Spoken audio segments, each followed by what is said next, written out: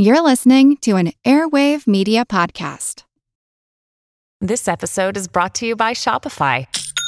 Forget the frustration of picking commerce platforms when you switch your business to Shopify, the global commerce platform that supercharges your selling wherever you sell. With Shopify, you'll harness the same intuitive features, trusted apps, and powerful analytics used by the world's leading brands. Sign up today for your $1 per month trial period at shopify.com/tech, all lowercase. That's shopify.com/tech. When you need mealtime inspiration, it's worth shopping Kroger, where you'll find over 30,000 mouth-watering choices that excite your inner foodie. And no matter what tasty choice you make, you'll enjoy our everyday low prices, plus extra ways to save, like digital coupons worth over $600 each week. You can also save up to $1 off per gallon at the pump with fuel points. More savings and more inspiring flavors make shopping Kroger worth it every time. Kroger, fresh for everyone. Fuel restrictions apply.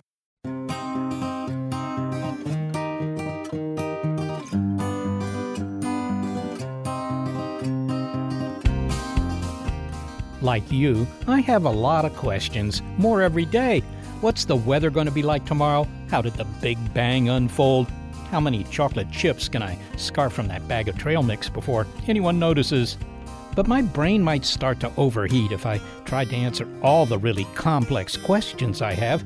Fortunately, supercomputers can do the heaviest brain lifting for me. You can think of a supercomputer as the ideal environment to run experiments to understand any part of the universe. And they're getting more powerful all the time. Does that mean my most challenging questions will all be answered one day? Well, I can hope.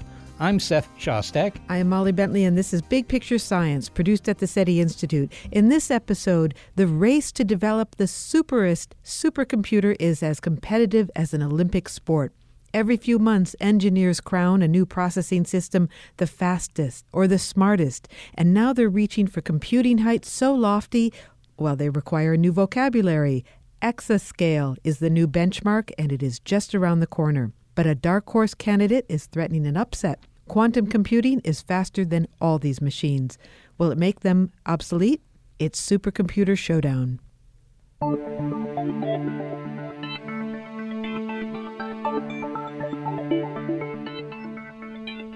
In case you were wondering what the stakes are in building the world's most powerful processing machines, well, get a load of their names. I mean, they read like the cast of a superhero blockbuster. Summit, Sierra, Titan, Aurora, Frontiera, and that's not to be confused with Frontier. And those are just some of the U.S. supercomputers seeking domination.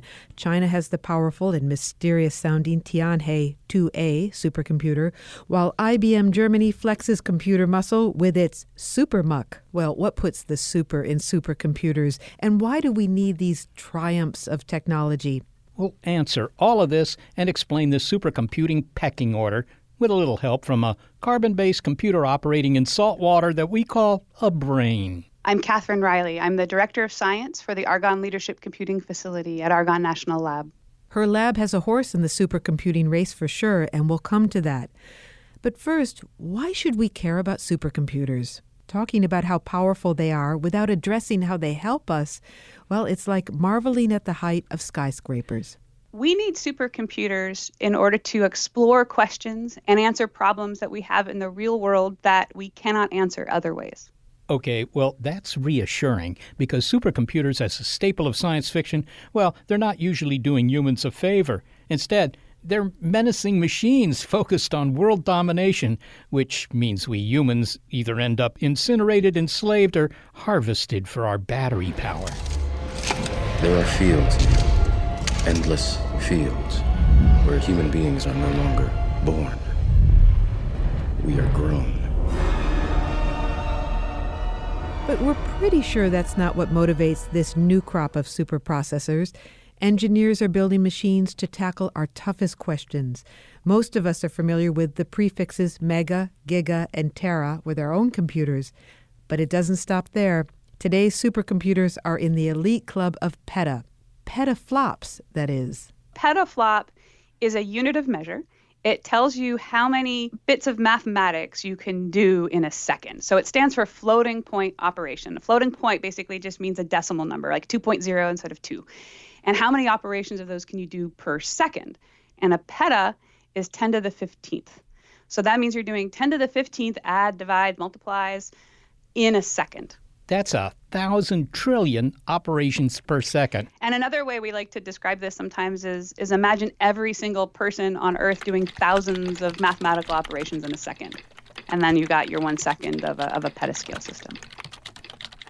Now, knowing the power of a petaflop computer, let's go meet one. Not just anyone, the currently most powerful supercomputer in the world, Summit. It takes 2 human brains to pose all the questions we have about supercomputers. Reporter Emma Bentley, my sister-in-law, and yes, science reporting runs in the family, met me at Oak Ridge National Laboratory in Knoxville, Tennessee. So, Emma, now we stepped into this data center, but it's not just any data center. Yeah, this is just amazing. I just love the racks and racks of green lights. Right. This is Summit. This is a supercomputer. I'm standing right. In fact, I'm going to touch this computer. I hope I don't get electric. I don't know if you're allowed to do Am I that. allowed to do that? Yeah. Okay, that's really cool. This is really profound because when we think of computers, we think of them getting smaller and smaller.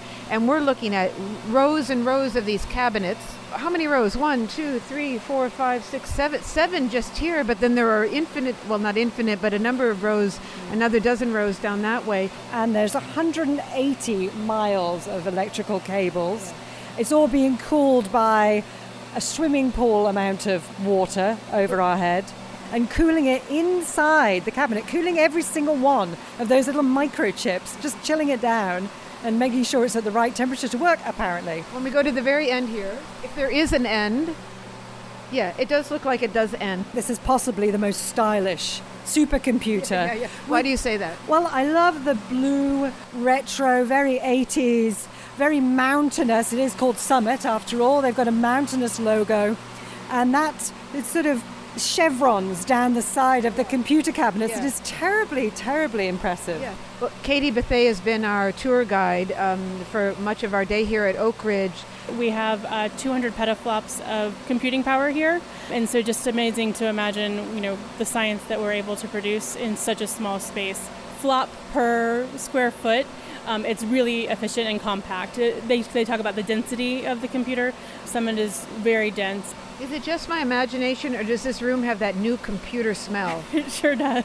It really does. It has that clean, sterile, mechanical smell.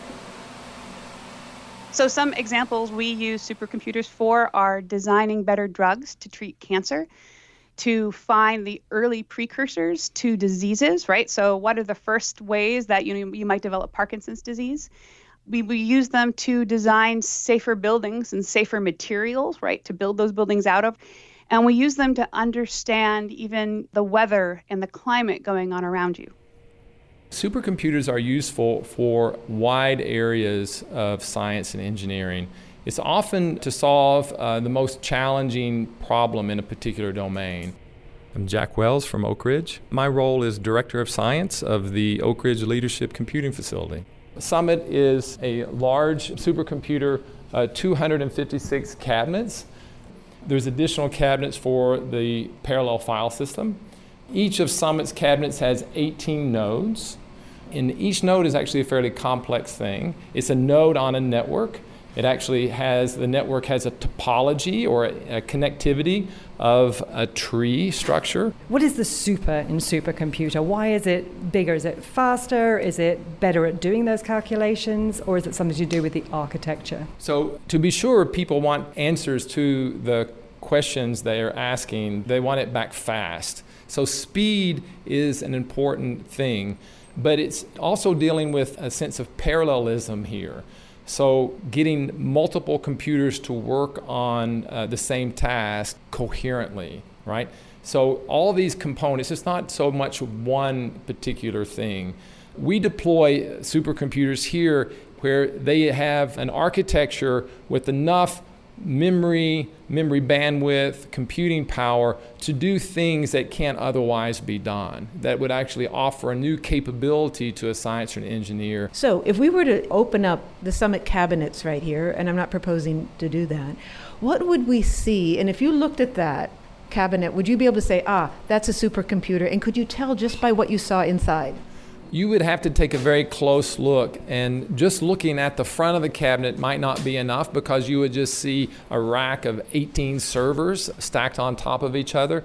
But if you turned around and look at the back of the cabinet, if you saw the networking, you might be able to recognize that, these cabinets are connected with very high bandwidth communication technologies that would effectively enable them to operate in concert together on individual tasks. So those connections are what are important. The networking inside the supercomputer is what's key. It's a very key aspect. This is much more than just a collection of 256 refrigerator-sized cabinets, but it's really one unique machine.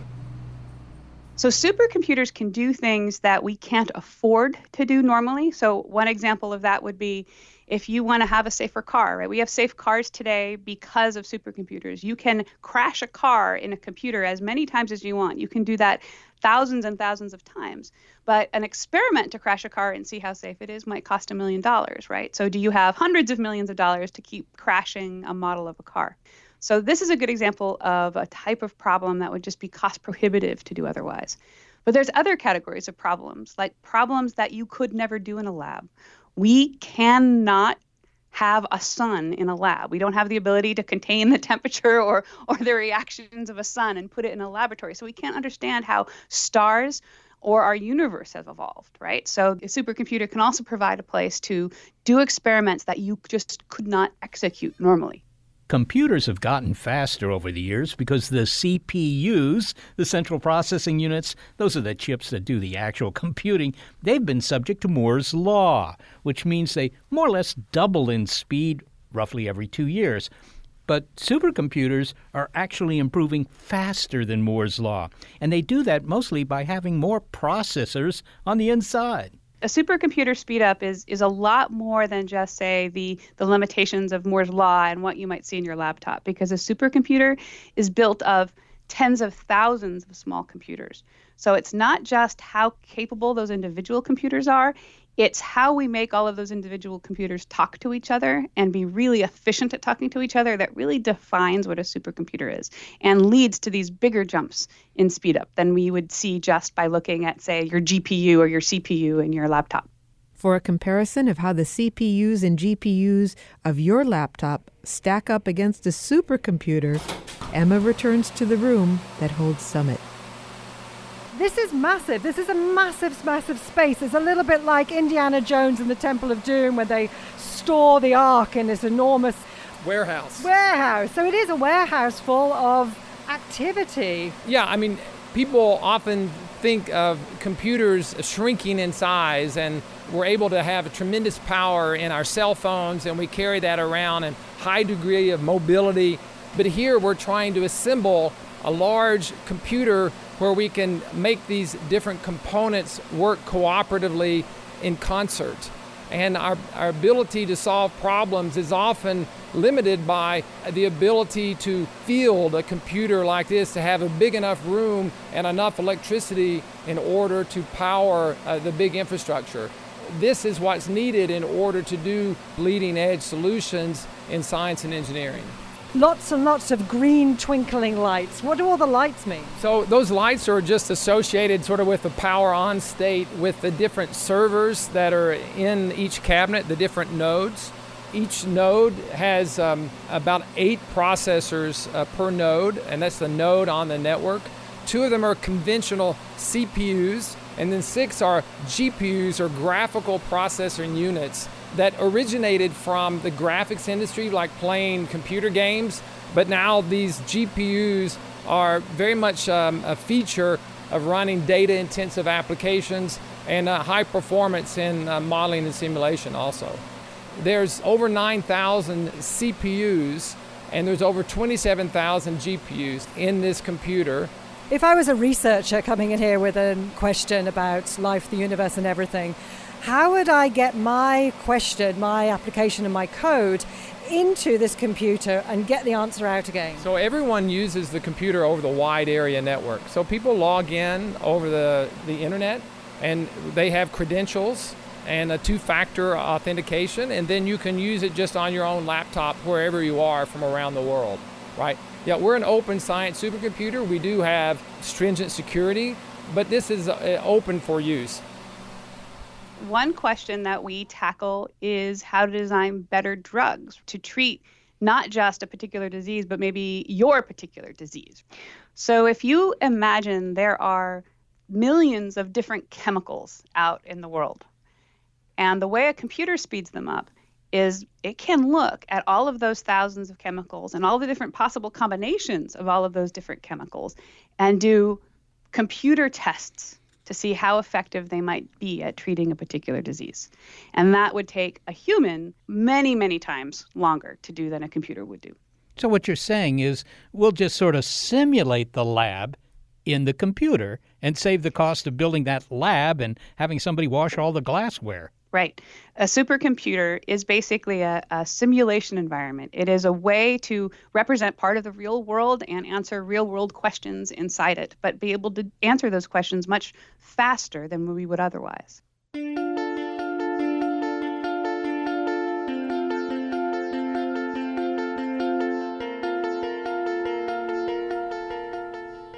To say the obvious, supercomputers can do things enormously faster than ordinary computers. Yeah, well, they can. And as we've heard, they're like 1,000,000 times faster than my laptop, and I think my laptop's pretty fast.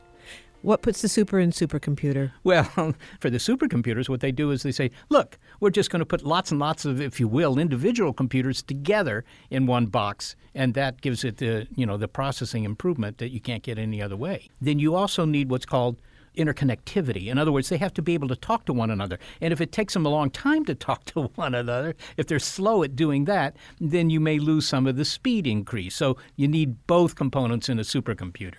And if that's a slow connection, right, then, it doesn't matter how fast those CPUs are, because if they can't talk to one another fast enough, they can't work together as a team. And by working together as a team, the overall result can be much quicker. When you have all that power, when you have all that speed, you need to keep the system cool. And you heard references to the role that water plays in keeping the supercomputer from losing its cool.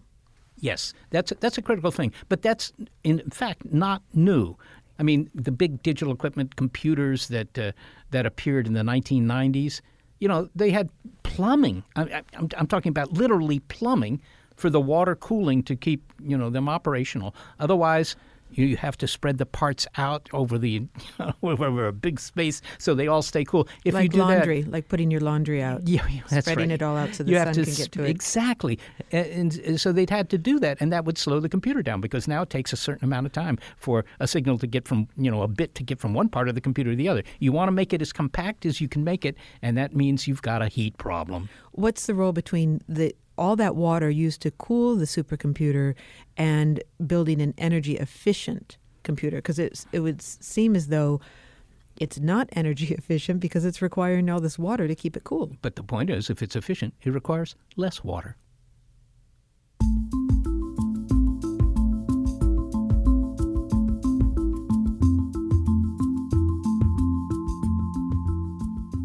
Well, you would think that having a multi-petaflop computer like Summit would mean never needing another computer ever again. But PETA is a rest stop. It's a chance to catch our breath in the climb past the current Summit. The race to achieve what comes next is next. They're big, they're brainy, and computers are only getting brainier. Speaking of brains, how do ours compare? Well, we'll find out. It's Supercomputer Showdown on Big Picture Science. Another day is here, and you're ready for it. What to wear? Check. Breakfast, lunch, and dinner? Check. Planning for what's next and how to save for it? That's where Bank of America can help. For your financial to-dos, Bank of America has experts ready to help get you closer to your goals. Get started at one of our local financial centers or 24/7 in our mobile banking app. Find a location near you at bankofamerica.com/talktous. What would you like the power to do? Mobile banking requires downloading the app and is only available for select devices. Message and data rates may apply. Bank of America N.A., member FDIC.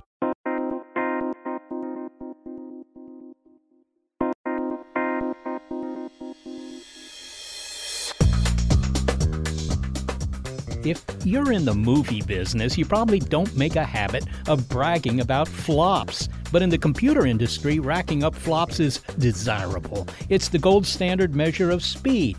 Floating point operations per second. How many additions, subtractions, or multiplications your machine can do in a second. We're talking about the ever-growing power of supercomputers in this episode and the sort of problems that they can solve.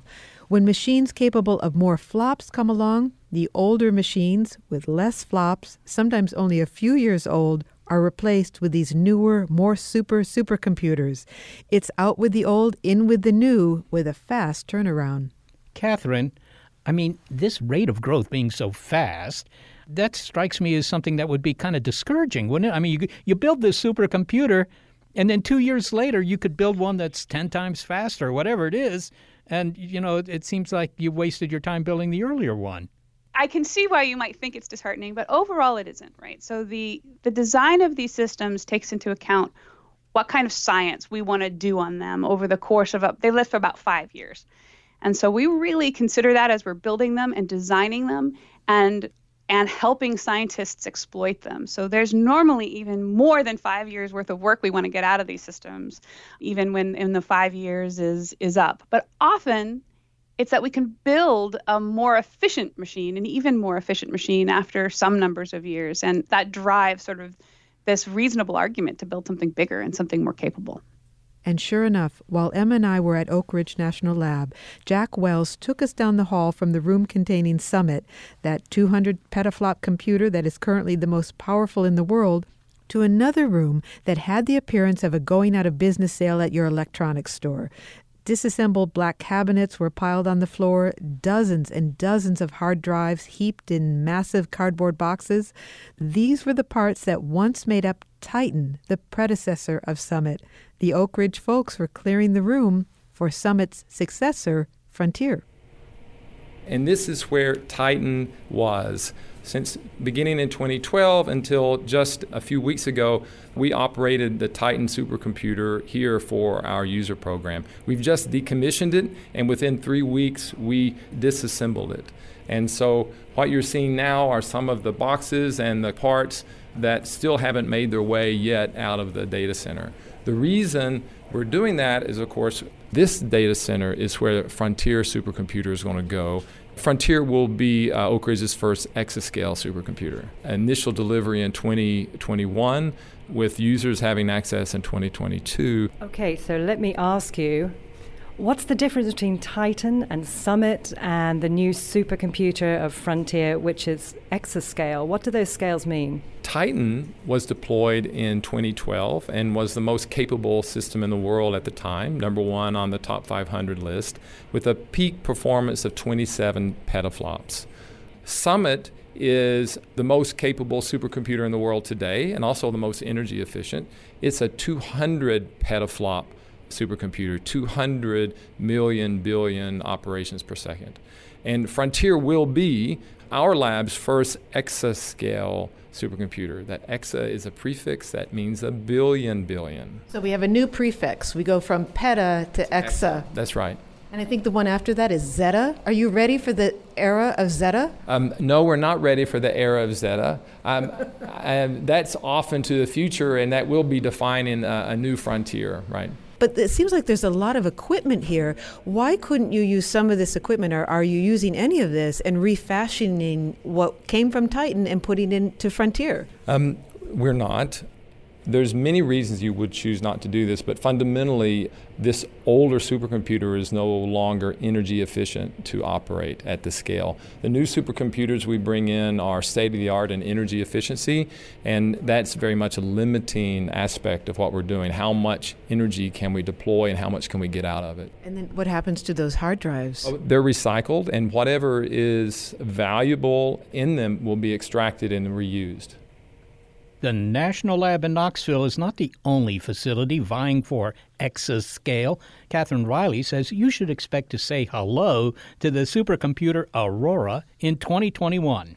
So Aurora will be 1,000 times a petascale computer. And that's where our goal is. Our goal is to exceed an exaflop. Let's talk a little bit about the competition, because Argonne National Laboratory, where you are, is not the only place claiming that they're going to get to exascale computation. Oak Ridge National Lab says they'll soon bring their exascale contender, Frontier, online. Why do you think Argonne will reach exascale first, or do you think that? And does it matter? From a pride perspective, it matters. We are certainly pushing. We have had the go-ahead on our project longer, so we've been developing it a bit longer with our partners.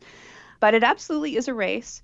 But overall, we are partners with Oak Ridge. We both run leadership computing facilities where these resources will be deployed.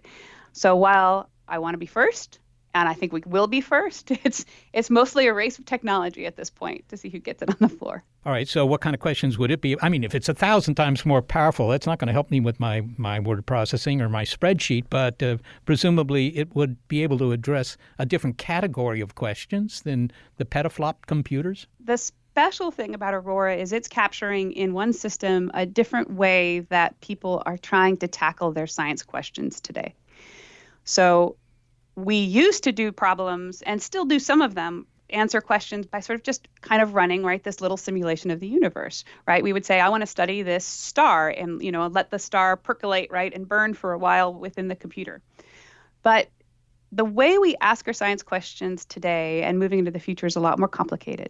And we have more data coming in from experiments and coming in from other simulations and coming in from the world than we really know how to tackle in many respects. And Aurora is one of the first attempts to build a system capable of tackling, doing simulation on the real world and analyzing that real world data, and maybe even using really clever techniques like machine learning to innovate how we're managing and learning from that data. What about the kind of classical problems that you hear about, if you delve into this at school, like the traveling salesman problem? Now, you might think that the problem they have is finding a good restaurant at a reasonable price, but that's not it. I mean, if they got to make, 50 different calls in 50 different cities, what route should they drive in order to do that? That's apparently a very difficult problem to solve. It is. Yes. And maybe it's not worth putting Aurora on that, but are there problems that we just never even thought we could address that Aurora will be able to solve? That's a very good question. I think one area that we are trying to help, and an area that Aurora could really start contributing to, it's maybe not the traveling salesperson problem and that kind of graph challenge, but even trying to understand the flow of traffic, right, in your city, and how do you manage your commute, and how is your commute impacted by the weather that day, and whether there's a sports game. And that may seem like, well, I know the answer to that, right? I know when there's a sports game, I can't get to work, so I don't need a supercomputer to tell me that. But if you have models that can help you predict things like traffic, similar to ways that we predict weather, that might help city planners design better cities. So in some sense, these really massive computers, these exascale computers, it isn't necessarily that they're addressing a problem that's terribly complex. It's maybe a problem that's, now we know how to solve it. We just don't have time in the future history of Earth to solve it with my desktop computer. I mean, it's sort of like I know how to solve crossword puzzles, but if the crossword puzzle was, the grid was a million squares on a side, I'm just never going to solve that one. Is that a fair fraction of the problems that these big computers are designed to solve?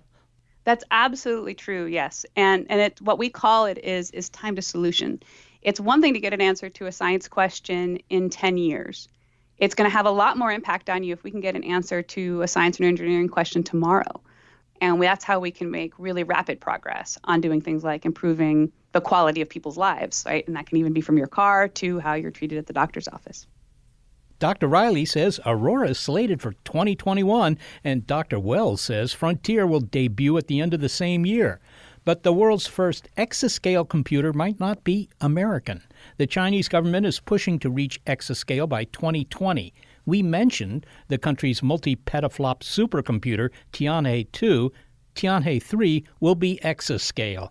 The race to reach that milestone calls to mind another historic all-out effort to be first.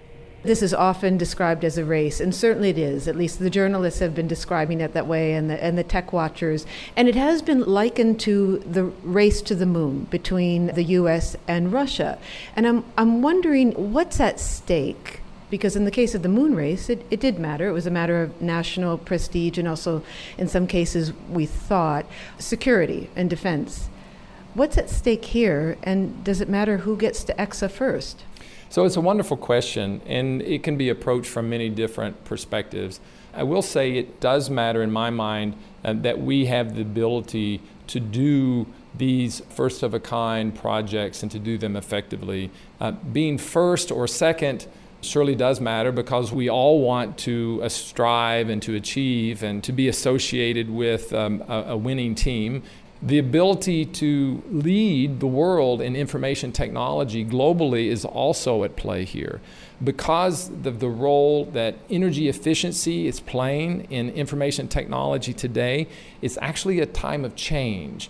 The old ways of architecting these systems have to change to become more energy efficient. And so a lot of things are being relearned. So on the horizon, we see computers more powerful than anything we can imagine. Although at this point, maybe you can imagine them. Woven into some of those capabilities is another technology that is growing fast and poised to become even more powerful: artificial intelligence. There are a lot of technologies that improve AI, machine learning and its subset deep learning and natural language processing, all, for example, letting machines get smarter without human intervention. So we have to ask, will the next generation of supercomputers be true thinking machines? For perspective, Seth grabbed a quick overview of human versus machine smarts. I'm Jeff Hawkins. I am the founder and principal scientist at Numenta, a company that studies the human brain from a neuroscience point of view, and we also work in machine intelligence. Jeff, it is predicted by people who work in artificial intelligence that we'll soon have generalized artificial intelligence. That is to say, a machine maybe 50 years from now that can do anything cognitively that a human brain can do. What do you think? Is that likely? I do. The real question, though, is how would we get there? Today's AI is not intelligent at all. Really, it's very dumb. It doesn't understand anything about the world. The question is, can we get to truly intelligent machines by doing more of what we're doing today, or do we have to take a different approach? I'm a firm believer that we have to take a different approach, that the human brain is the only thing we really know that is intelligent. We have to understand first how it works, and then we can build machines that work on the same principles. Let me challenge that a bit. You say that we have to understand the human brain before we can build a smart machine, but people didn't understand birds before they built flying machines. That's a misconception. The Wright brothers actually did. They owned birds, they studied birds, they put them in wind tunnels. Two things they wanted to learn: how birds control flight and how the wing shapes affect lift. They then understood that they didn't need to use the bird's method of propulsion. But to say they didn't understand birds to understand flight is not true. They did.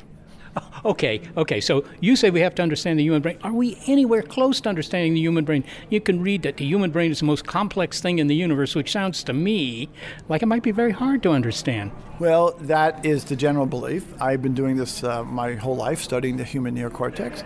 And I can tell you that in the last about 8 or 9 years, we've made significant progress on this, very significant. But the human brain is not something that we can't understand. It's just something we didn't understand. But it's not fundamentally not understandable. And so we now have a very good idea about the basic framework of how we think and what thinking is and how we store knowledge about the world in the human neocortex. What today's AI is doing, what is called deep learning, and it's a very simple technique. It's just a classifier. It recognizes patterns, but it knows nothing. And absolutely, if it recognizes a picture of a cat, it doesn't know what a cat is. It just says this picture is similar to another picture I saw, which is labeled cat.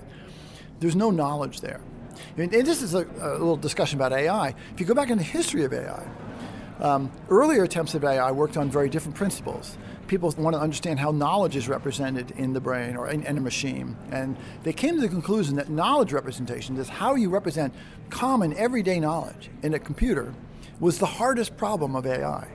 Today's AI doesn't do that at all. It has no knowledge. They just avoided it. But to really create intelligent machines, the machines have to understand the world.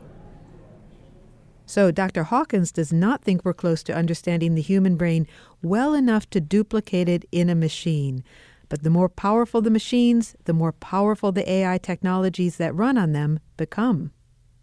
Today in medical offices, there's a big challenge in maintaining records from our patients, right?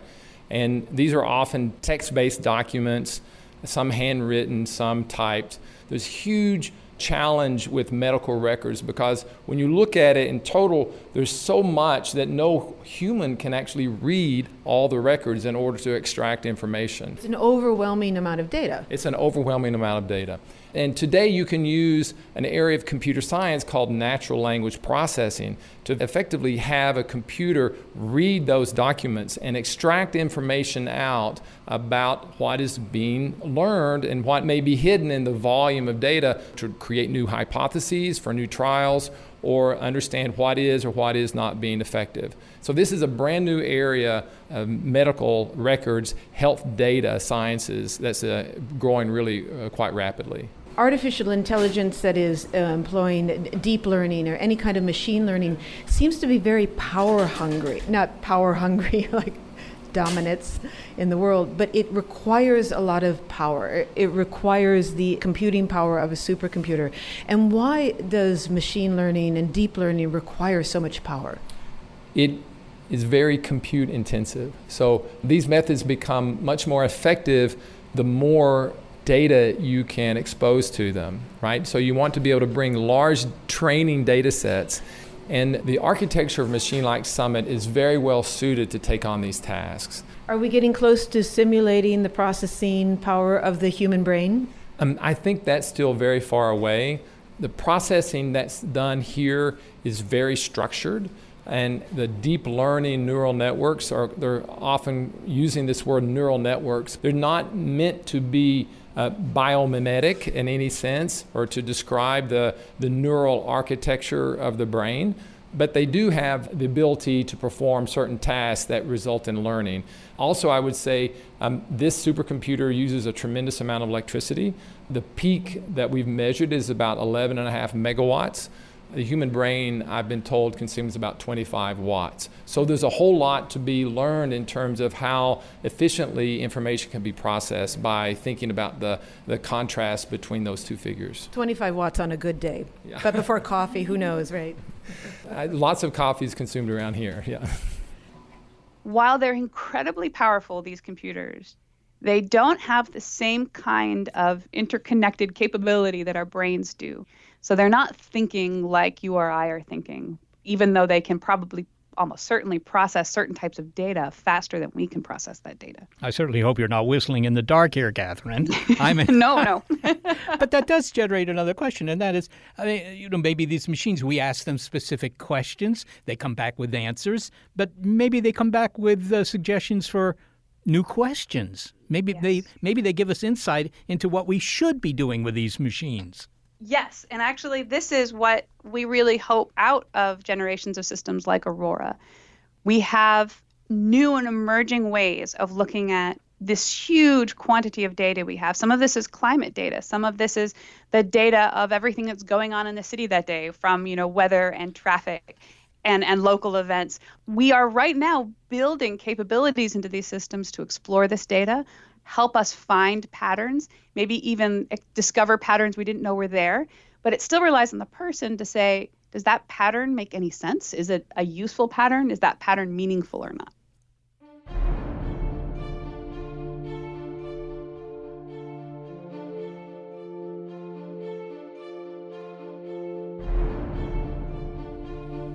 Okay, supercomputers aren't yet artificial generalized intelligence comparable to a human brain, and that means that I, for one, still have a job. But achieving exaflop capability and building a sentient machine are not the only milestones along the scenic and spectacular road of computer evolution.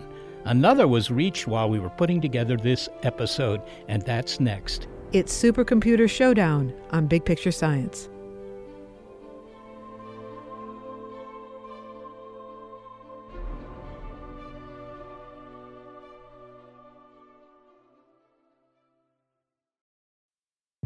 From the latest in artificial intelligence to new apps and business upgrades, the tech industry is always changing and growing. So keep up with the Daily Crunch podcast from TechCrunch. With new episodes released nearly every day, the Daily Crunch gives you a brief overview of the biggest tech headlines, and it's all delivered in around 5 minutes or less, so you can easily hear about the latest updates while trying some of those updates for yourself. Listen to The Daily Crunch now wherever you get your podcasts. That's The Daily Crunch, wherever you get your podcasts.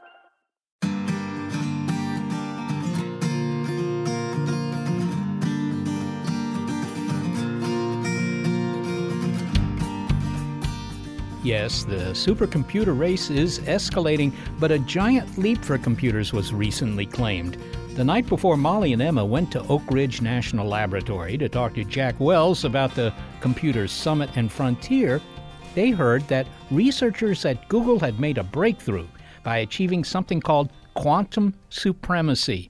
Okay, first, a translation of that, please. What they claimed was that they were able to finally solve a problem with a quantum computer that would otherwise not be solvable with a traditional computing technology like what we deploy today. So that's what quantum supremacy means. It's hard to overstate what it would mean to have a true quantum computer, a machine that's really been the holy grail for decades. But all we knew at the time of our visit to Oak Ridge was that this odd-sounding milestone had supposedly been reached. We asked Dr. Wells to comment. So I'm familiar with that work to the extent that the team came here to use Summit and simulate a quantum computer. This notion of quantum supremacy really means that a quantum computer can do a task much more quickly than a classical computer can do. And they wanted to benchmark it against today's most capable supercomputer. But the task that they're doing is really validating a quantum computer. It's not solving some other problem. So it's not making a prediction about what the weather's going to be next week or what kind of material should be synthesized in order to have a much more efficient engine, for example. The quantum supremacy is the beginning of the next step in whatever happens with quantum computing, but it's not the replacement for what we're doing here in high-performance computing. Don't throw out your laptops, don't throw out your Summit supercomputers, your Frontier supercomputer just yet. Right. The frontier of information technology is going to advance in many ways, but yes, it's not a drop-in replacement in any sense. Thank you. You're very welcome. After we spoke with Dr. Wells, the journal Nature published the paper on quantum supremacy. But not everyone thinks Google really achieved it. IBM, which has its own quantum computing lab, immediately disputed Google's claim and published their own paper saying they could solve the problem specified in the quantum experiment in an existing supercomputer, and in far less time than Google was saying. The authors of the Nature paper wrote that they used the quantum computer Sycamore to perform a series of operations in 200 seconds that would take a supercomputer about 10,000 years to complete. IBM, in its official statement, responded, "We argue that an ideal simulation of the same task can be performed on a classical system in 2.5 days and with far greater fidelity." Okay, so the squaring off in computers today is not just between petascale or exascale supercomputers. It's also supercomputers versus quantum computers. Many media outlets have credited the quantum experiment to Google, but as we heard, Oak Ridge helped, and so did researchers from NASA. I'm Eleanor Riefel. I'm the lead of the Quantum Artificial Intelligence Laboratory at NASA Ames Research Center. Dr. Riefel is a co-author on the quantum supremacy paper. It is a very exciting development. It means that we are able to do one thing faster on a quantum processor than on the largest supercomputer in the world. And that one thing is? That one thing is to generate samples from a random quantum circuit or a set of random quantum circuits. That is not a terribly useful thing to do, but it is a first step towards testing these processors, which will become useful for a variety of applications. But what makes them faster? I mean, do they have, just faster electronics, or is it all smaller so it works faster? I mean, what makes a quantum computer better than the one I have in my phone or on my desk? Yes, it's not just that it's smaller and uses quantum effects, but that we're encoding information in a new way that's based on quantum physics as opposed to classical physics. So we use qubits instead of bits, and then we have a wider variety of quantum operations. This allows us to create correlations that have no analog classically, and then we can use those correlations to speed up certain types of computations. All right. Well, then finally, Eleanor, this is, supremacy. It sounds like a big step for computing. People have been talking about quantum computation for quite some time. I think the ideas go back to, maybe Richard Feynman, maybe earlier than that. And now it sounds like, the ideas are being turned into hardware that actually runs in a lab. Is this, the beginning of the quantum computing age? I mean, is that your feeling about it, or is it still just too early to know? Well, it depends what you mean by the quantum computing age. If you're expecting this to be on your desktop next year, then no. But if you're expecting this to be where we see a blossoming of algorithms and a clearer understanding of what the long-term impact will be, I do view this as the beginning of an era. And this is a time that I've looked forward to since I started looking at quantum computing in 1996. And at that time, I did not know whether I would be alive by the time we got to the point where we had quantum processors that would be beyond the power of supercomputers. And supercomputers have expanded their power in that time tremendously, but we still managed to reach this milestone well within my lifetime. So I'm incredibly excited. Terrific. Well, Eleanor Riefel, thank you so very much for speaking with us. Thank you. Eleanor Riefel is the lead of the Quantum Artificial Intelligence Laboratory at NASA Ames Research Center. Now, while quantum computers are not poised to be taking over anytime soon, we may be headed into a new era, as she said. And to learn more about what qubits can do for us, we turn one more time to Catherine Riley. So it is impressive, without a doubt. I think the direction that quantum computing is going today is very impressive, and it's very exciting, and it's very fast. So the calculation they chose for this test and for the, if you will, the announcement, it didn't need to be a particularly useful calculation. It wasn't saying, hey, here's a compound that'll help us cure cancer or anything. It just was some sort of benchmark to prove a point. That's right. Successfully using quantum computers to solve an actual problem is a breakthrough and is exciting and could really change how we're asking science questions when we're able to move these right into a more useful general purpose kind of role. Okay, so it certainly sounds like, if you will, a quantum leap. But, people are always asking, what the heck is a quantum computer? I mean, it's nice to have that Latin adjective there. But what does it mean? I mean, can anybody explain that to me in a way even I can understand? So the best explanation I've really seen differentiating a classic computer versus a quantum computer is that a classic computer only deals with things that are on or off. It's ones or zeros, black and white. That's it, right? So absolutely everything that goes on a classic computer is this on or off, 1, 0, black and white kind of model. But in a quantum computer, you have a lot more complexity. You have a lot more subtlety. It's not just black and white, right? You've got relationships between things that might be on or off or not quite on. And so you can represent problems in a much more complicated way and get a lot more basically kind of done, right, within a smaller amount of space, figuratively, not literally. Okay, so you're saying it's just going to be able to do problems that are maybe many orders of magnitude more complex. In other words, that would take more time with a conventional computer. It's a time saver. Is that it? It absolutely is, and it also brings forward, right, some ideas of quantum physics, right, into computing. What's an interesting thing about that is that there are a lot of problems that we care about that are driven by quantum physics. Looking into the future, and I don't mean next week, but, some distant future, I mean, are quantum computers going to eventually replace the kind of computers we have today, the ones that do, ones and zero arithmetic? Honestly, I don't think we really know for certain. Where we are today with quantum computing is, one, trying to figure out how to build a quantum computer. But there's another part to that, too, which is figuring out how to ask our questions out of a quantum computer. Could you use it to word process? I don't think anybody knows. But also, could you use it to solve the exact same science problems today, all of them? Like, do we know how to ask those questions out of a quantum computer? We're not sure today. So that's another area of very active research and very active exploration, right, to figure out whether they actually would or whether they would be more of a companion, where you would have whatever the future evolution of classic computing is sitting alongside quantum computing capability, and they're working together to solve problems in ways you wouldn't have expected. Catherine Riley, it's been a pleasure talking to a human brain as opposed to a semiconductor brain. And I want to thank you very much for speaking with us. Thank you for having me. Thank you. Okay, so quantum computing. I mean, here's one way to think about it. Rather than following a recipe line by line, a quantum computer does the equivalent of doing all the lines simultaneously and with variations on each instruction, too.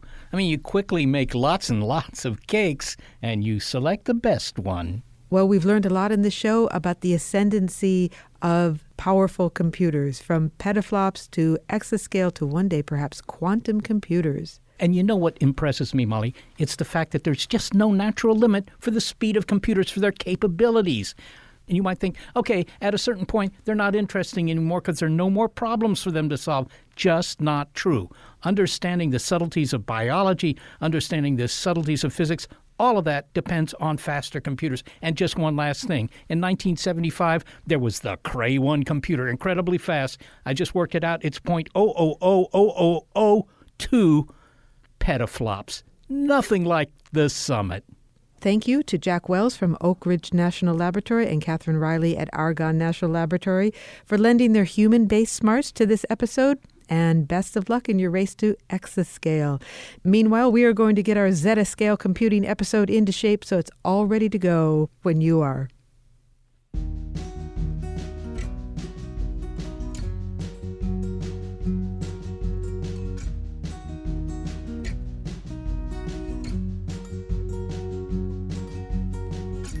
Well, thank you to the superest production talent there is, senior producer Gary Niederhoff, assistant producer Sarah Derwin, and operations manager Barbara Vance. I am executive producer of Big Picture Science, Molly Bentley. Thanks also to financial support from Rena Shulsky David and Sammy David, and to the William K. Bowes Jr. Foundation.